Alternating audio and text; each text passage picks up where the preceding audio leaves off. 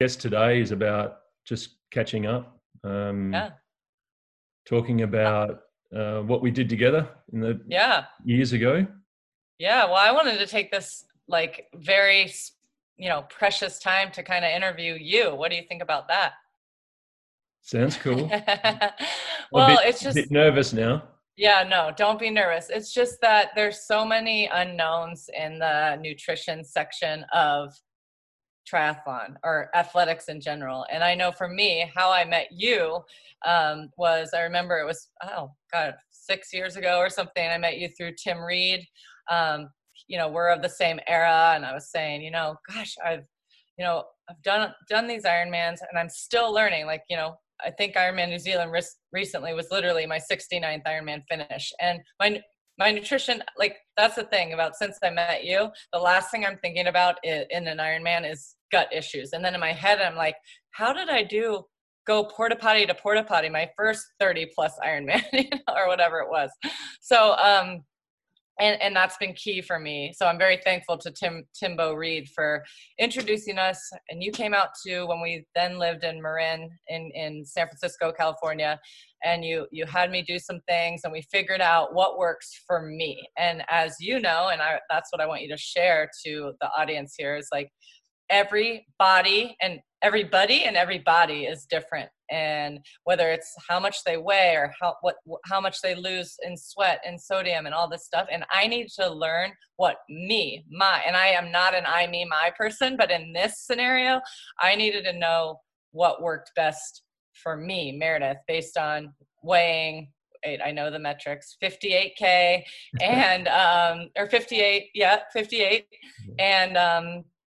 and then just knowing how much energy I expend and all that goodness. But like, and if you remember correctly, when I was sent the product by you and I was giving it to you and I learned from you, that's what I needed to do. I needed to learn from you, because before I was just like, okay, I'll have 3 of these very high sugar gels and I will drink this very high sugar drinks that are supposed to have, electrolytes in them, which they did. But all that did for me was create this like gut bomb. And you took that gut bomb away from me. And now, like I said, it's the last thing I think about. So I guess my question to you is, how do you look at an athlete and say, wow, we need to do A, B, and C with this person so they can thrive out on the course? Yeah, well, that's it's interesting. You're spot on with understanding that you're unique and that every single athlete has a unique physiological makeup. That, particularly for triathlon, you need to have an understanding of a few things. It sounds a little complicated at the start, but it's actually really quite simple. But the main thing I think for a lot of people is about firstly understanding their calorie requirements, and the rule of thumb, or what a lot of people have that understanding of, is it's just your weight. In metric, it's 1 gram of carbohydrate per kilogram of body weight per hour. I'm not sure how you convert that empirically, Right, but right. so for example, the message they're getting is that, okay, if I'm 70 kilo, which is, hang on 1 second, if I'm 70 kilo, 155 pound, that I need to take a certain amount of calories. Right. And in this case, it works out to 4 calories per gram per kilo. So a 70 kilo athlete would be consuming around about 280 calories an hour. That's the rule of thumb. Mm-hmm. But it's not about how much you weigh, it's about how fast you're going. So it's understanding, and everyone, well, most people have a heart rate monitor, a device that they can record their calorie expenditure. Mm-hmm.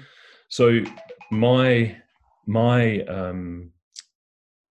advice to that athlete is, you can be 70 kilo, or you can have 2 70 kilo athletes, same height, same weight, but if the 70 kilo athlete is competing to win the event, and the other 70 kilo athlete is competing just to finish, the energy expenditure of the athlete that is trying to win the race, as opposed to the one that's, they're just happy to be there and they've done a little bit of training, their calorie intake is going to be very different.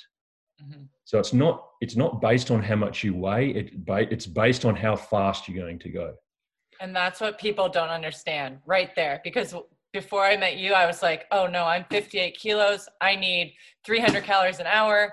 That's enough, and then we realized actually you need about 200 and you need more electrolytes or whatever it is. But that's what you just said, that it's not necessarily about weight, it's about energy expenditure. Correct. Yeah. So the 70 kilo athlete who is looking to win the race, who is expending a huge amount of energy, may be expending 750 to 800 calories an hour, where the other 70 kilo athlete who is looking to finish, just to compete and be happy with that challenge, they may only be expending 450 to 500 calories an hour. But if they go off that general rule of 1 gram of a carbohydrate per kilogram of body weight per hour, then one of them's likely not to get enough, and the other one's is going to be too much, and it's going to compromise their stomach. Right. So it's looking at the device that you have on your wrist, using a chest strap, which is a lot more. It tends to give a more accurate number of your calorie expenditure, and a calorie is just a unit of energy. Right. So for triathlon, not much we can do in the swim. So the bike ride is the key. So how much energy or how many units of energy do I expend riding my bike for 90 kilometers or 180 kilometers? How much energy is expended? So once you have that idea, you look at heart rate zones, you look at the wattage you're pushing out. And the most important thing is riding that 90 kilometers or 180 kilometers, whether it's a half Ironman or an Ironman, at an intensity that it's a solid intensity, but it's not too hard that it's going to make the runner struggle. So that's I think that's the main thing to get through to athletes is don't use calculations based off a generalization. You've got the numbers there to use. Which is huge, because even recently I sent you a gal that I work with, and she, I coach her, and she's a doctor, she is a doctor in the military, very smart. And she struggles so much in this, department. And she's all of 50 kilos, or whatever that is, 100 pounds or whatever. But she's strong, as you know. She can produce a lot of watts and a lot of energy expenditure, but she's in turmoil. And the point is she's already, because I sent her a few things that I had so she could get it faster here in the States. And she's already starting to just settle, knowing that, she didn't know that. And what I'm saying is she's a doctor and very smart and educated and very good at her job, but she doesn't get she gets what works for other people in her career, but she doesn't get what works for her. So that's what the point is to the audience here, I think, is that what you just said has so much meaning and importance that people need to know. It's not just about how much they weigh and everything, because I was really misinformed about that prior to, learning from you in this capacity. Yeah. So there's the physiological makeup of that person's digestive system, which is extraordinarily unique. Everyone, there's 7 billion of us on the planet, and no one's alike. There's so many variables. So firstly, the understanding of your calorie expenditure based on the intensity that you compete at. That's the important number. Right. Then there's the understanding that we've got to consume calories at elevated heart rate. Right. But the limitation is how much our stomach's able to process. So there's going to be a gap between your expenditure and your stomach's tolerance, or the stomach's limitations. Because the digestive system is extraordinarily complex. And there's so much going on there that still, people still don't understand it completely. It's hundreds of millions of neurons. So there's athletes your size who can consume a greater amount of calories than someone who might be 30 or 40 pound heavier. You're expending a similar amount of calories. You can see that from the calorie expenditure, but for whatever reason, the smaller athlete in some instances is able to take on a greater amount of calories. And that's the key to understanding, firstly, your expenditure, and then how much your stomach can tolerate to bridge that gap.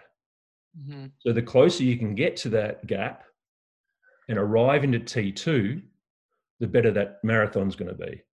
Right. Because you don't see anyone lining up for a half marathon or a full marathon going to do 4 or 5 hours exercise beforehand.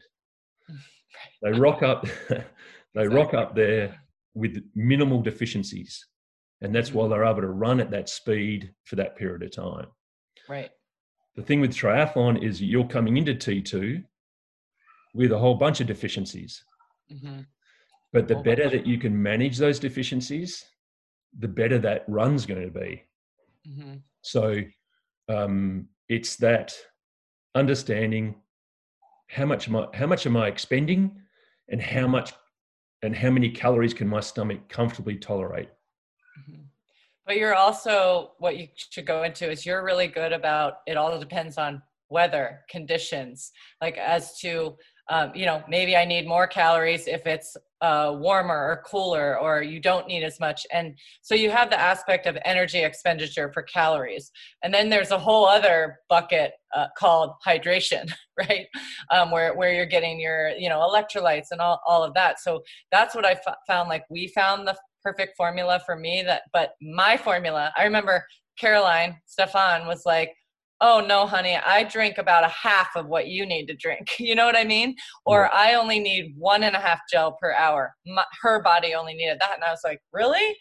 Dude, I need like 2.5 gels per hour and my stomach's fine. Her stomach wasn't. So it's like, that's so important for everyone to be cognizant of too, is like, it just doesn't happen overnight. You actually do need to trial and error a little bit, and it's based on conditions. I mean, I've talked to you 100 times. I've emailed you like, all right, Daryl, it's going to be, 40 degrees in this race, and it's going to be 12 degrees in this race. How is my nutrition going to change? And what would you guide us to? A 12-degree race or a 40-degree race? There's a huge difference of what you can tolerate in your brain and in your stomach based on that as well. Yeah, exactly. And that's the thing, is that with calorie intake, it's likely not going to change because you're at 12 degrees or 35 degrees or whatever the temperature you're competing in, you're still pushing out the same amount of power. So your expenditure is still the same. Right. So your intake should remain the same. There's going to be some instances in very hot, humid conditions where with some athletes, we've backed off the calorie component slightly, which would allowed us to increase the amount of fluid they would consume. Right. So is that trade-off between, in some conditions, if an athlete has a very high sweat rate, in what we've done is, look, rather than pushing out 300 watts an hour, let's drop that to 280 or because if you operate at that intensity in those conditions, the gap between how much you're losing and how much your stomach can tolerate is going to be too great. And it won't matter how fast your bike ride is, you just won't have, the deficiencies will be too great to have a decent run. So the two things that change, the one thing that changes is just the volume of fluid that you consume. And that's because in cooler conditions, your sweat rate or the volume of fluid that you lose is not anywhere near as much as what it's going to be in hotter, humid conditions. Right. So that was, I think, the biggest thing with us working together was that understanding that the volume of fluid that you're going to consume is going to change. Right.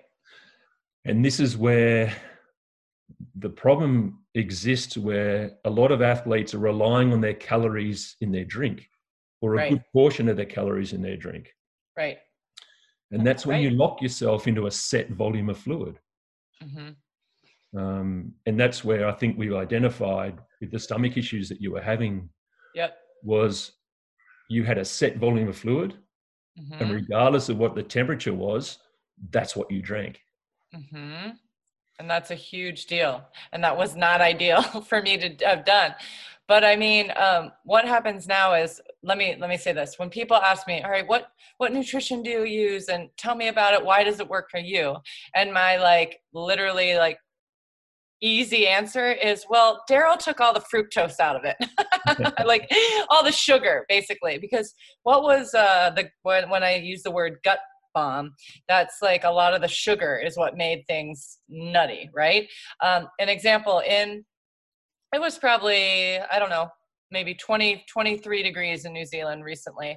And I comfortably had 2.5 gels an hour. Could have had 3, took a little more towards the end, ran my fastest marathon ever. It actually probably got up to 27, 28 by the marathon. And why I'm saying all that is because I didn't even, not to be crass, but there wasn't even a fart out there. Like I had no GI issues. And that's how most of my Ironman, that's how my Ironmans, I never think about having to go to the bathroom and have the dreaded, porta potty experience or be so ill. And that's a huge deal for Ironman athletes, because how many people have you we don't even look at it now. Like I just run by someone has diarrhea down their pants. It just is. And I'm like, ooh, yeah, I need to introduce that person to Daryl.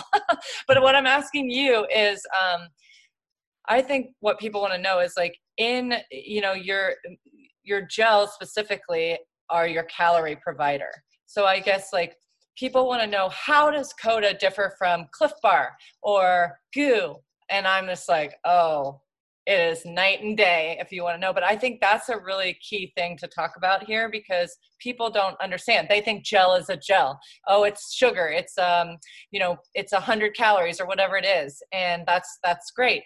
But there's such a difference between Coda gel and the others that are thicker. They're just have more sugar. So can you go into that a little bit? Yeah, absolutely. I can go into the characteristics of when you're putting together any type of calorie that you expect an athlete to be consuming at elevated heart rate. So there's lots of things to consider. And the main thing when formulating these things is you need to use ingredients that are going to be gentle on the stomach as possible. And you're spot on with fructose. In its natural form as a fruit sugar, generally is quite gentle on the stomach.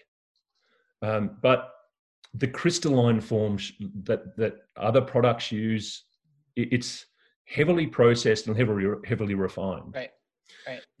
And it was interesting because I had recognized this a number of years ago, because the stomach it's the single most important organ in the body when you're competing in an endurance event. You compromise the stomach, you slow down. It's as simple as that. Right. So 100%. The key is to firstly find ingredients that aren't going to upset the stomach or are less likely to upset the stomach. And anything that's highly processed and refined is likely going to upset the stomach simply because it doesn't recognize it. It's so foreign. So the maltodextrin that we use, it's a high grade premium maltodextrin. It's the one we used back in 1995. And that's when there wasn't that many maltodextrins around. Right. But as there's been more products coming to the market, the suppliers of these maltodextrins, I guess what happens is, look, I want to enter the market, but I don't want to spend that much money on producing the product. How can we get a better price? Mm-hmm. So they add refined crystalline form sugars to increase the yield, but it cheapens the product, so it's less expensive. Mm-hmm. So I think that's what we've noticed over the time, is that these companies, they get into a bit of a price war, and the ingredients costs Right. are less. Therefore, they can spend more money on marketing, and they've got better margins and all that sort of thing. So, but that doesn't help the athlete. Mm-hmm. And a lot of athletes are under the impression that stomach issues, that's just part of endurance racing. Right. And there's a lot. They go, well, that's just something you have to deal with. Well, it's actually not if you Right. find the right product that works for you. Right. So the second thing, importantly, is energy to volume ratio. And what that means is what volume or how much am I consuming to access the calories that I need to consume? So, for example, if your calories are in your drink, in your water bottle, you've got to consume all that fluid to access those calories. So there's a huge volume your stomach needs to tolerate. Mm-hmm. Now, with a gel, particularly the gels that I've especially formulated them 117 calories, Mm-hmm. because what we've recognized over the years is about 350 calories an hour is the maximum the stomach can tolerate over an extended period of time at elevated heart rate. Right. Now, that doesn't mean everyone consumes 350 calories. That would be sort of the elite level who are pushing out huge amount of power. Right. So the key then is the volume that athlete needs to consume to access those 350 calories. Mm-hmm. Now, in this case, that's one gel every 20 minutes. So you can over that hour, you can consume 350 calories in under about 100 mils of volume, which is, I don't know, it's about 3 ounces or something like that. So a very small volume. Right. So it's that a large amount of calories in a small volume. Right. So with the athlete, they start to think about these sorts of things. Okay, so I need these calories, but I don't want to compromise the stomach too much. And the reason that we separate calories and hydration is that the volume of fluid that, like we mentioned before, the volume of fluid that you're going to consume is going to be commensurate with the temperatures that you're experiencing on competition day or training day or whatever it might be. But that's based on how much you're actually losing. And what we've recognized, and you mentioned Caroline Steffen before, who I've worked with for many years. Although she's slightly bigger than you, her sweat rate or the volume of sweat she loses on the exact same day as you at a similar intensity is less than what you lose. Which a lot of people would have been the impression that Meredith is a lot smaller than Caroline. Meredith will lose a lot less sweat than Caroline would. But in fact, it was the opposite. Yes. Yeah. So it's that understanding energy to volume ratio. I need this many calories, but I need to take it in an amount that isn't going to compromise or put too much pressure on the stomach. There's been some companies who have come out and their marketing is, this is really liquid and it's easy to get down. All they've done is added water to it. So it's increased the volume, but it's reduced the calories. So you're consuming twice the amount for less calories. So it's wonderfully well marketed. They've reduced their production costs. But it'd be like going to the gas station, filling up your car, paying the same amount of money, but only getting 2/3 of a tank of fuel rather than a full tank. So it's having that understanding. The next is thermic effect. And thermic effect is how much energy is used to convert this food into fuel. And with a gel, the thermic effect is very low in that it's pre-digested in its manufacture. So when it arrives into the stomach, it's already in a form the stomach recognizes. Right. So when we eat normal food, it's converted to chyme in the stomach. Right. Through a whole bunch of different processes. Mm-hmm. So the gel bypasses those processes, enters the stomach in a form it already recognizes, bang, moves straight through. There's nothing inhibiting it to move through. So from that perspective, it's a fuel that is very fast. It works quickly. But at the same time, it's not pulling blood away from active muscles to have to deal with in the stomach. So that's an important consideration, is that thermic effect. Right. And then there's the low sensory impact. And what that means is at elevated heart rate, our senses are heightened.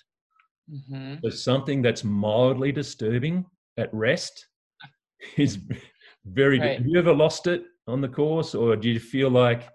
Oh yeah, all the time. Yeah, yeah, absolutely. So something that probably wouldn't bother you at rest, at elevated heart rate, becomes very annoying. So the same thing with our senses when it comes to our digestive system. It doesn't want to be sticky and claggy on the mouth. It wants to be nice and smooth consistency. Right. It doesn't affect the throat, so it's not sickly sweet or has an ingredient that will make you want to gag, basically. And then it's how it sits on the stomach. Like, is there anything in that particular, is there an ingredient that your stomach just doesn't tolerate? And what we found is fructose, which is in a lot of gels, is something that a lot of athletes have. It can be from mild stomach issues to uncontrollable diarrhea. So, no thanks. Yeah. So it's those three things: energy to volume ratio, thermic effect, and low sensory impact. They're the things that are very, very important when it comes to your calorie intake. Right. Well, and you also want gel. Like for me, it's it's not invasive. It's not like water. I mean, yeah, you can tell it's not water or anything, but it's the consistency is so different that, I mean, this sounds crass, but I just squirt it in my mouth and I swallow and I have some couple swigs of water and I'm good to go. And it's like I didn't even do anything physically, but the effects of it I feel because I have energy, right? So like, that is key for me, because sometimes before I met you, I would do the squirt in my mouth and just be like, you got to just swallow it. But you could actually feel it not getting to your blood and not getting to where it needed to go. And that's what I appreciate, is like the low drama of it. It's just, like you said, it doesn't sit in my throat. It's not too sugary. I don't suddenly have cavities immediately. Also, never.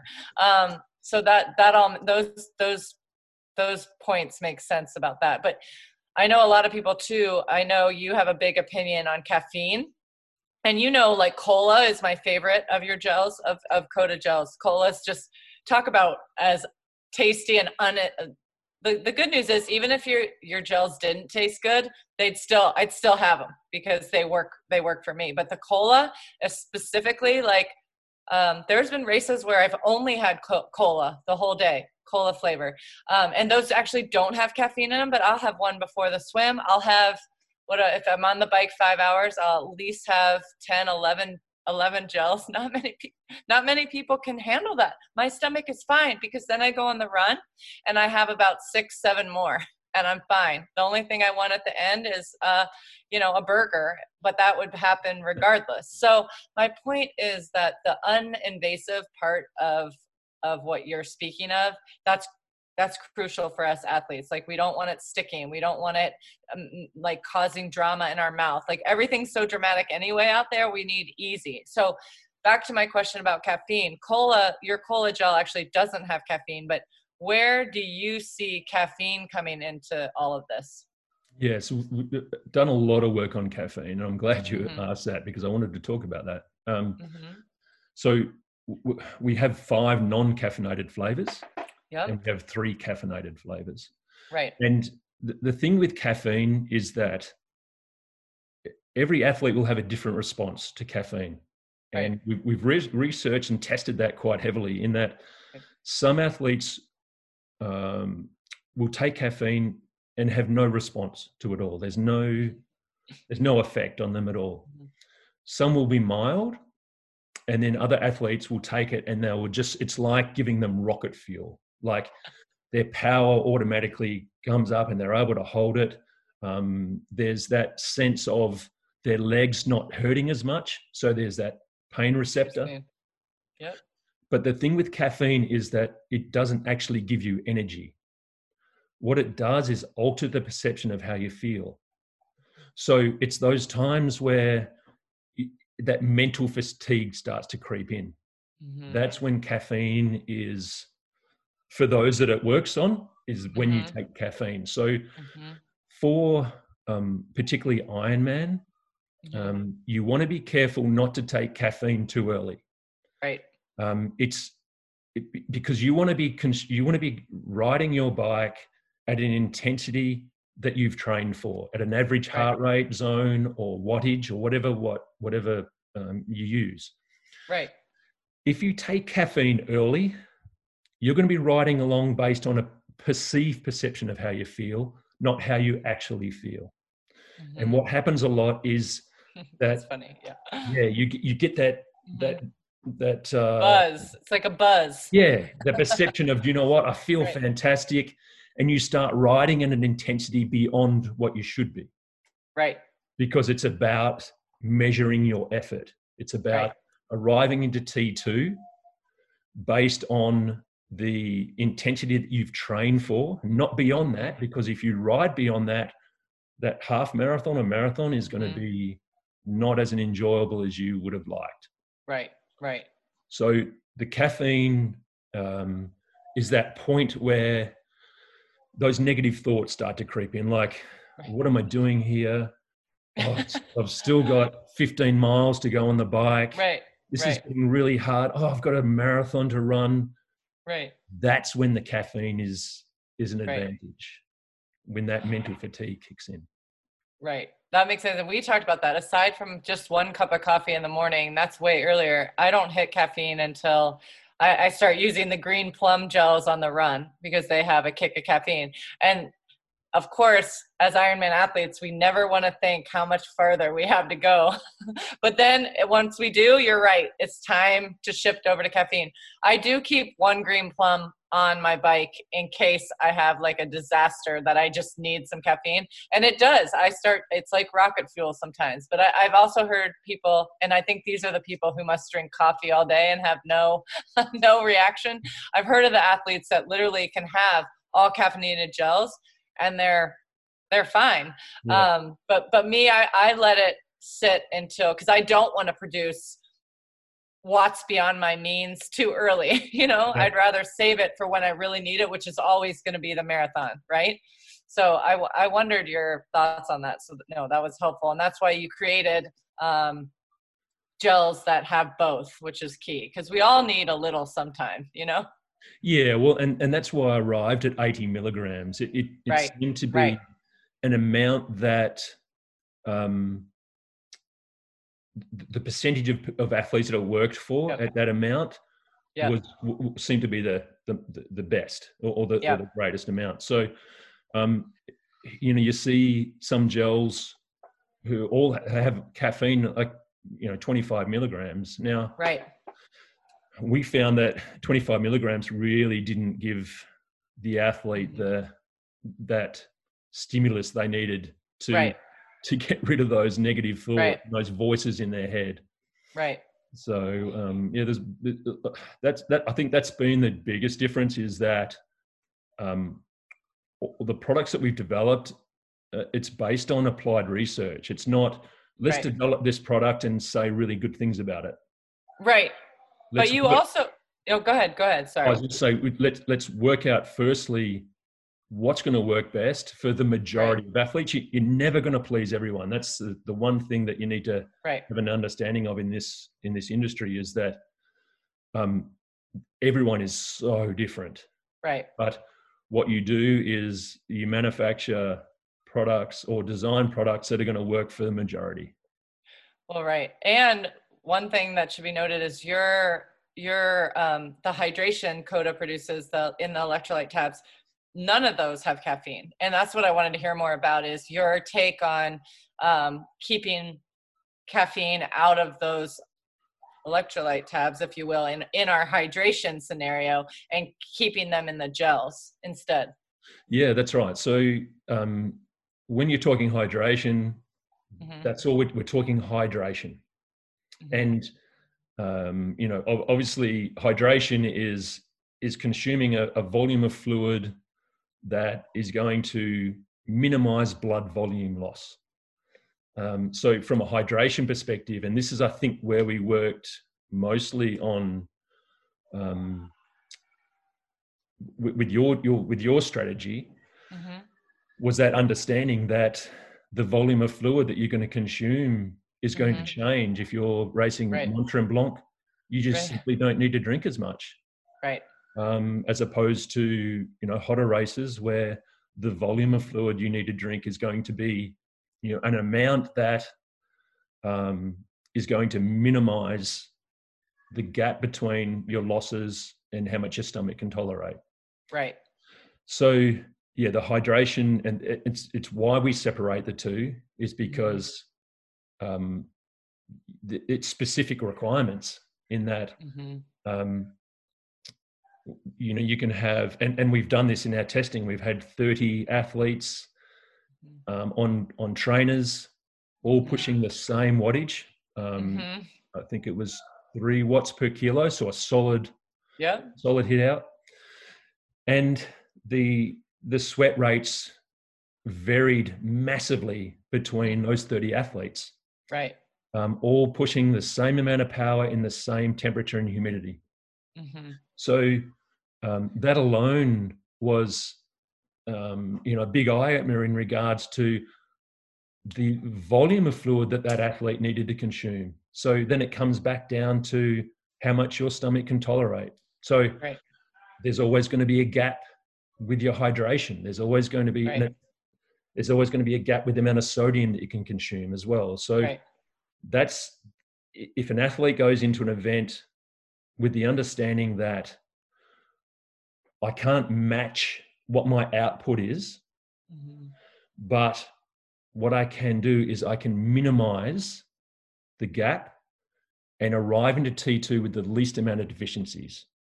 So if our stomach was able to tolerate a greater amount of sweat and a greater amount of a greater amount of fluid and a greater amount of sodium and a greater amount of calories, we could just keep going and going and going and going. But that's our limiter. Our limiter is our stomach and its the digestive system. Right.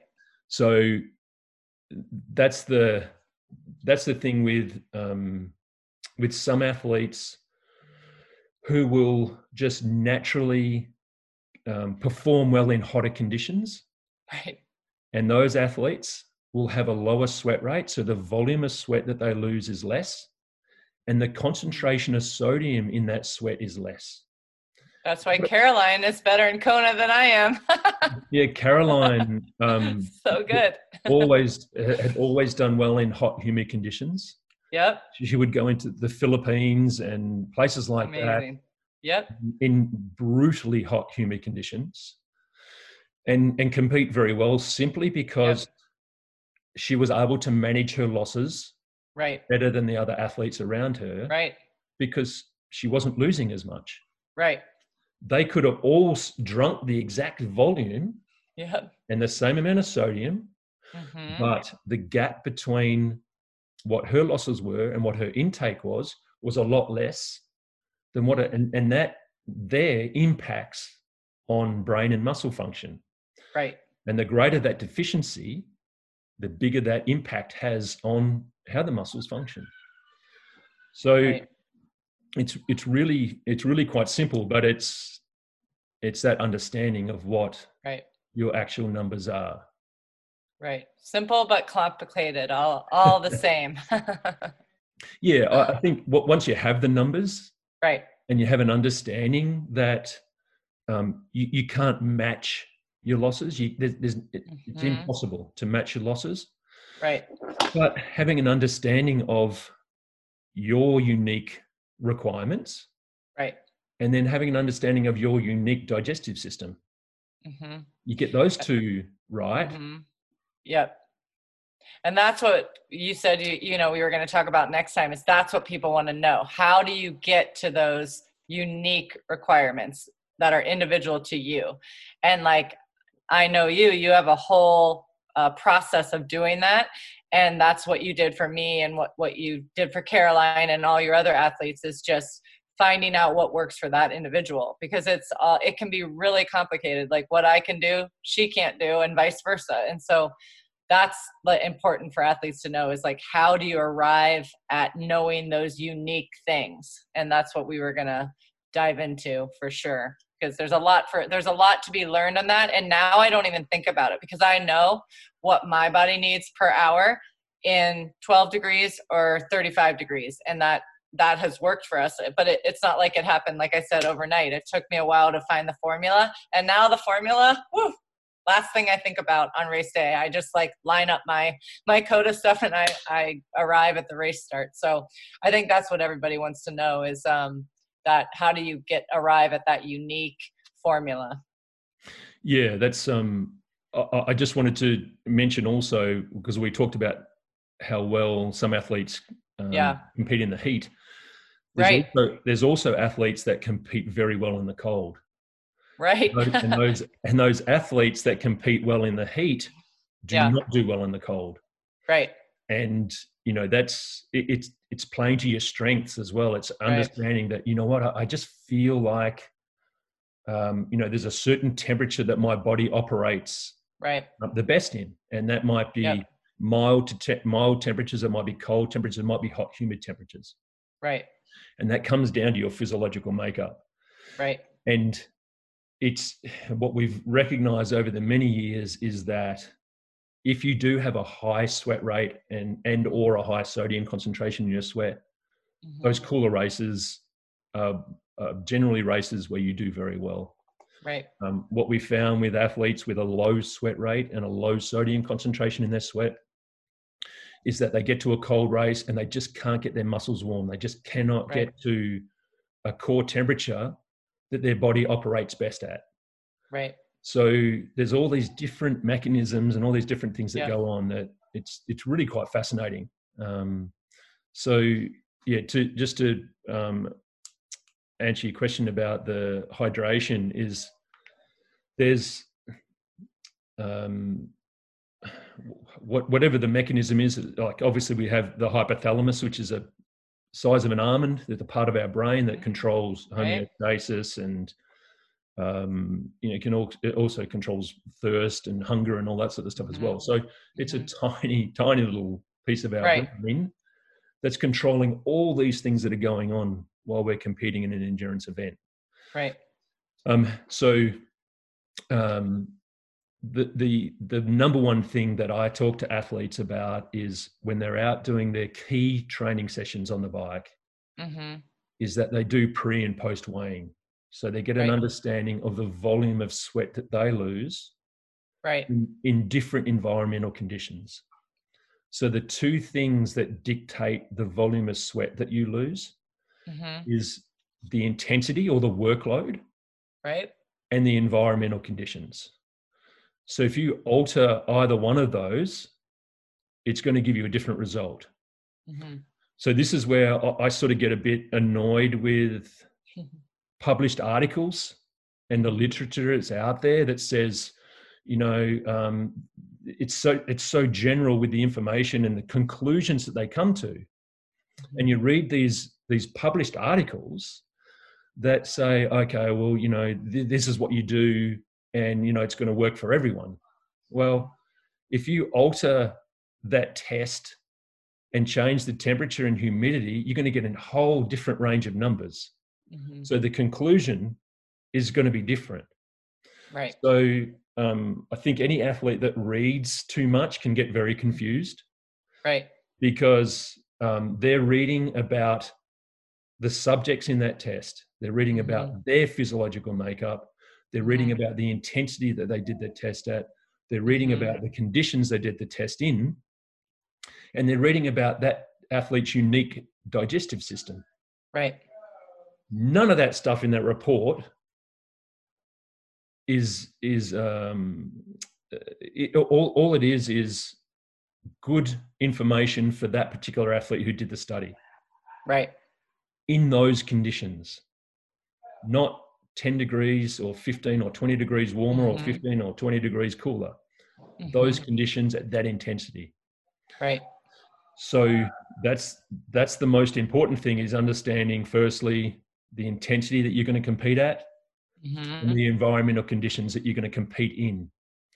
And that will dictate your specific volume of sweat that you lose in those conditions. Right. And like we said before, regardless of your gender, weight, height, anything like that, there's going to be a set amount of fluid or sweat that you're going to lose in those conditions. Right. And that will change. Right. Yeah. You adapt, you learn and adapt. And I was thinking as you were talking, we'll have to have another conversation sometime about how it is different too for women who have just had babies and are nursing. And we talked about that after Tremblant, where I literally couldn't feel my legs. And you're like, oh, Meredith, you have a 9-month-old, you're still nursing. All the nutrition. I didn't do anything different nutrition wise. It was just going to my boobs and not to my legs. And I felt that. And Caroline and I talked about that because we both raced after our kids. Our kids are only a couple of weeks apart. And it's a big deal. And I get asked this question all the time. Like, when you are nursing, that's a whole new ball game out there too. And not getting the required calories that you need for you to thrive in an Ironman distance. Maybe I shouldn't have lined up for an Ironman distance when Mac was 4 months, but I'm telling you, my Ironman I did at 4 months was my best. I did 4 that year. My 9-month, when he was 9 months, when it was Tremblant, where I was my worst. And that's because motherhood accumulated. And I told you that. I said, nursing accumulated. Lack of sleep. And that's a factor with nutrition too. And all this that we're talking about. So we're going to save that too, because I can dive into all that goodness too. But you taught me a lot about that because I changed my ways after that. And it got much better. So, but it still takes a toll on women. And if dads aren't sleeping enough at night, I'm too. It's not just, woe is me, I had a baby and I was nursing, blah, blah, blah. But I learned it was eye-opening. And that can be true if a gentleman's coming back from injury and things aren't clicking well and nutrition and blah, blah, blah. So lots to be discussed, right, DG? A lot, so much. Yeah. The sport is gnarly. Yeah, I look forward to it because we can go into hydration in a lot more detail, because there's a lot to understand. And when you have that understanding, things just start to click. Oh, okay, I get that now. Correct. Okay, right. So yeah, mate, if you're up for another chat, I'm 100%. Absolutely. We need to teach people the Daryl Griffith sweat test and what that means, what it entails, what you have to do, because people can learn a lot from it. I know my athletes are thriving for it when they do, get in a controlled environment, get A, B, and C. And so we need to teach everyone that on the next call for sure, because so much is learned from that hour at pace. So much data is learned so that you can use that data in racing. And of course, in training, practice. But then where it helped me is after I gave you that data for that, that's when I really started thriving, is because I learned what I needed to do, and then I adjusted and kind of recalibrated and then used it. So that's what I definitely want to talk about those things next time also. Cool. So yes, 100%, we're doing it. All right. Sounds good. All right. Well, enjoy lockdown as much as you can. That's right. Crazy times. Crazy times. Yeah. But we'll get there. We'll be out there racing. I'm still training like I'm racing next week, even though I'm racing actually Saturday just on a virtual platform on Ironman. But and I just so greatly, I forgot to tell you this, Daryl, is I just got a partnership with Master Spa, so endless pool type situation where I can swim. So it's literally being filled as you and I speak right now. It's already been a couple hours. It's going to take, it's pretty deep, so it takes a while to fill. And Aaron's like, how much is my water bill going to be? I'm like, it's worth the extra $50, I promise, because water's so healing. I need it, you know, so it's good. It'll be good. But you too. I hope everyone's safe in Tassie and all is well as can be. No, I know how much you enjoy your swimming, so that's going to be fantastic. Yeah. Having that there. Thank you. Right. We'll talk soon. Thanks very much, MBK. You got it. We'll set a schedule, and I want to get on that, and to all the nursing moms or coming back from pregnancy. So we got 2 topics to talk about next time. Sounds good. All right, cool. Thanks. Take care. You too. Okay. Bye. Bye-bye.